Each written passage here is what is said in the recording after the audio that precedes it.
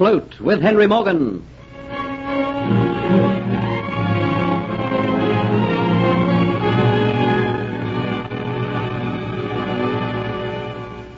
Dolores has deceived everyone. No one has the slightest suspicion that she is not Antoinette de Lacy, kinswoman of the governor of Jamaica, Sir Thomas Montford. She also has seen the fabulous Aztec necklet. Kitty discovers that she is really in love with Geoffrey Hunter. She goes to the Flying Gull the next evening to tell him. Geoffrey, who is lonely, listens to her and accepts the comfort she brings. The next evening at the Dolphin Tavern, Kitty, who bears the marks of a whipping given to her for leaving the tavern the previous evening, tells Dietz that she no longer loves him. Dietz threatens to steal the Aztec necklet and from the proceeds, through selling it, buy Kitty for himself. No, that you couldn't do. I can and I will. You're a bondwoman, a slave sent out from England to be bought in the marketplace as necessary. Anyone who has the prize can buy you. I'll not come to you, do you hear me? You will have no choice, because no matter what price Oleg Jobson wants for you, I'll be able to get it for the next. I wouldn't come. You will have no choice. By law, you will be mine. And that is what I would do rather than have you go to this Englishman. And when you are mine, let me warn you that should any other man try to steal you, it is within my right to kill him because he is trying to steal my property. I can't help it if I have no feelings for you. I tried to be loyal to you, but you knew I was not even successful at doing that, and now I have no feelings for you at all. You thought to make a fool out of me, to make me the laughing stock of Port Royal. You not think the others will chuckle in their beards when they know you have thrown me aside for this pasty-faced Englishman? You must think I'm a fool if you think I'll allow you to cast me aside like this. I'm going to keep you by possession, if necessary. But I'll come to hate you. Then do not force me to do this thing. Come, let me show you how to forget this Englishman. No, I don't want you to touch me Oh, again. this is such foolishness. You will let me make you forget him, eh? My wrist.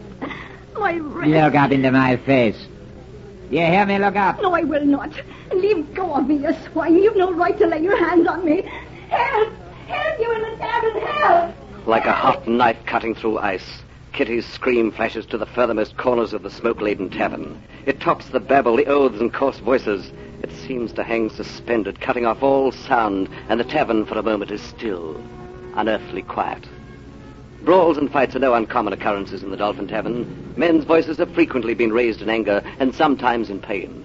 Yet never before have the low rafters flung back the scream of a woman. There is only one voice from which that scream could come, Kitty, the friend of all those from every corner of the Caribbean. Like a surge of an angry rising tide, the men leave their drinks, their tables, and their companions, and jostle to the alcove whence came the sound. Get away, all of you. Leave this to me. Angrily, Dietz turns towards the sullen, brutal faces of the mob. Kitty, knowing the uncertainty of their tempers, their love of a fight to the kill, prays to a patron saint that no harm will follow her foolish appeal for help. Tempers become frayed as those behind jostle and elbow to force their way to the front.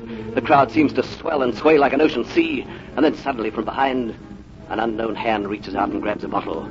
It splinters its fragments behind Dietz's head, the liquid spreading and running like blood on the wall. It is as though the bursting bottle is a secret prearranged signal. Bedlam breaks loose. Knives are drawn, oaths and vile curses snarl upon the air. Tables crash and crumble beneath the weight of fighting men. Bottles fall and smash, leaving their slippery smears upon the dirty floor. There is no reason for the fight except that the screamers loosen their lust to kill and destroy. Terrified, Kitty crouches in a corner watching the destruction of material and men. And somewhere amongst this screaming, cursing tangle of arms and legs and bodies is Dietz, for he was the first drawn into the fight. In the distance, safe from harm, stands bow-legged Jobson, alternatively wringing his hands and tearing his hair at the destruction of his tavern. Then, when there are no more tables, chairs, or bottles to be broken, and only a few heads left to crack, it all stops, as suddenly as it began. And those who are able to walk go roistering out into the night, taking with them a badly beaten but still conscious Dietz. Litter and complete destruction is left inside, and amongst the wreckage lie the dead and the wounded. The blood from their wounds mingles with the liquor on the floor. White and shaken, unable to believe that she has not been harmed, Kitty comes from the corner. Almost bereft of speech, bow-legged Jobson looks at her, claps his hands. Two black slaves come out from the rear of the tavern and stand beside him, their eyes wide as they stare at the carnage. You Irish witch, look what you've done. No, Mr. Johnson, it wasn't my fault. Look at the destruction your fine airs and graces have brought. You are in this tavern to amuse my customers. First of all, you run away for a night, and then you spurn them and incite them to destroy. You must be taught that you're no better than a black slave. No, not another whipping, please. The beauty of Kitty and fear would move any man, except the one whose possessions are destroyed. With a nod to the two Negroes, Jobson leaves.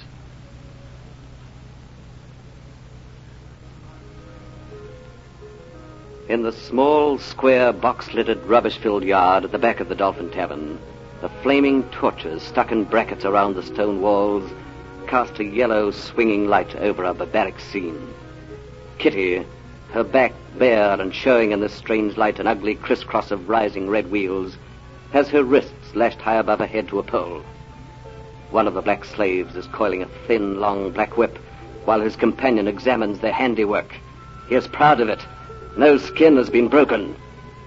To do that would endanger his own skin. For Jobson knows that Kitty's greatest value lies in her unblemished loveliness.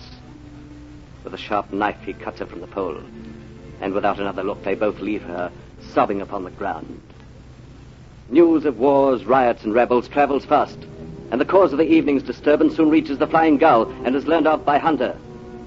He waits, watching the bedraggled, bruised men come aboard, looking for one man in particular.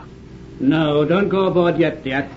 I want no word with you tonight, Hunter. We are not going to have many words. Leave me be. Can't you see I've had enough tonight? I can hardly walk. I want to get aboard ship and get some rest. You will never go aboard the Flying Gull again, Diaz. I have heard about your little exploit tonight, and it's time you learnt that when a woman tells you to leave her alone, she means it. And as you have not learnt that lesson yet, then you will now. I'm going aboard the ship. You just try and stop me. I will. No! And if you can't swim now, it's time for you to learn.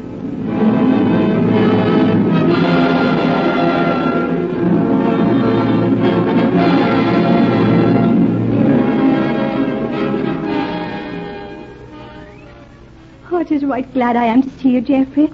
But what are you doing here at the Dolphin Tavern at this time of day? I've come to see you, of course. You have... Oh, Geoffrey, grand to hear you say that. I heard about the affair of last night. Oh, look at the tavern. They wrecked it. It was just an excuse for them to have a fight among themselves, and I got the blame for it. You won't be having any more trouble from Diaz, Kitty.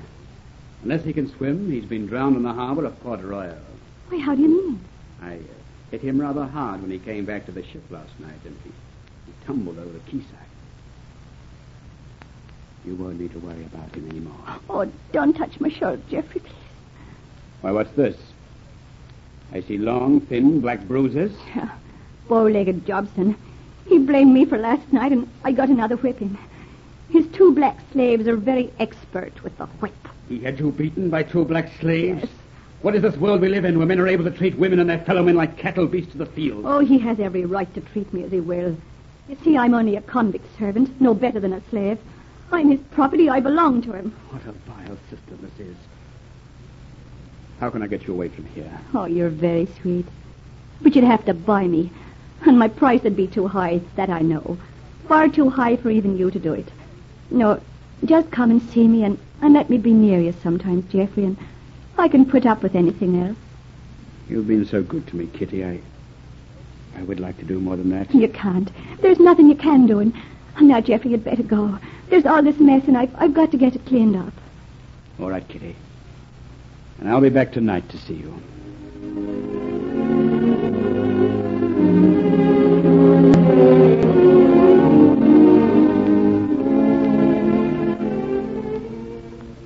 Well, I am honored, Sir Thomas, that you and Mademoiselle Antoinette are paying me a visit aboard the Flying Gull. I will be brief and to the point.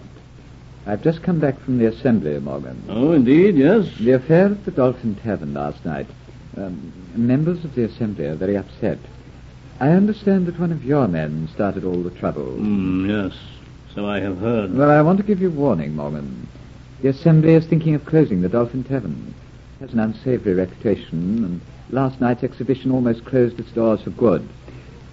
Now, should there be any further disturbance in their quarter, the Dolphin Tavern will close. So warn your men, Morgan. I shall. And have no fears, the man who was responsible has been dealt with by my Mr. Hunter. he will not come aboard this ship again. Good. I'm glad to hear it. Come, Antoinette. I must hurry to keep an appointment. Goodbye, Captain Morgan. Oh, you have not forgotten our dinner appointment. Not at all, mademoiselle. Allow me to accompany you to the quayside. Thank you. And tell me, Captain, have you managed to persuade Mr. Hunter to come with you to dinner? Well, to tell the truth, I've not tried again. But if you really want to see him, well, I'll see if I can persuade him to come. I really would like you to, Captain Morgan. Oh, look, Uncle Thomas. He has gone on ahead. I must hurry and catch him up. See, he is waiting for me in the carriage. I hope to see you with Mr. Hunter at our dining table before very long. Goodbye, Captain Morgan. Goodbye, mademoiselle. Not so quickly, please. Oh, who are you lurking in the shadow of that building? I have been watching you, Mademoiselle Antoinette de Lacy. I know I've seen you somewhere before. And now I know where it was.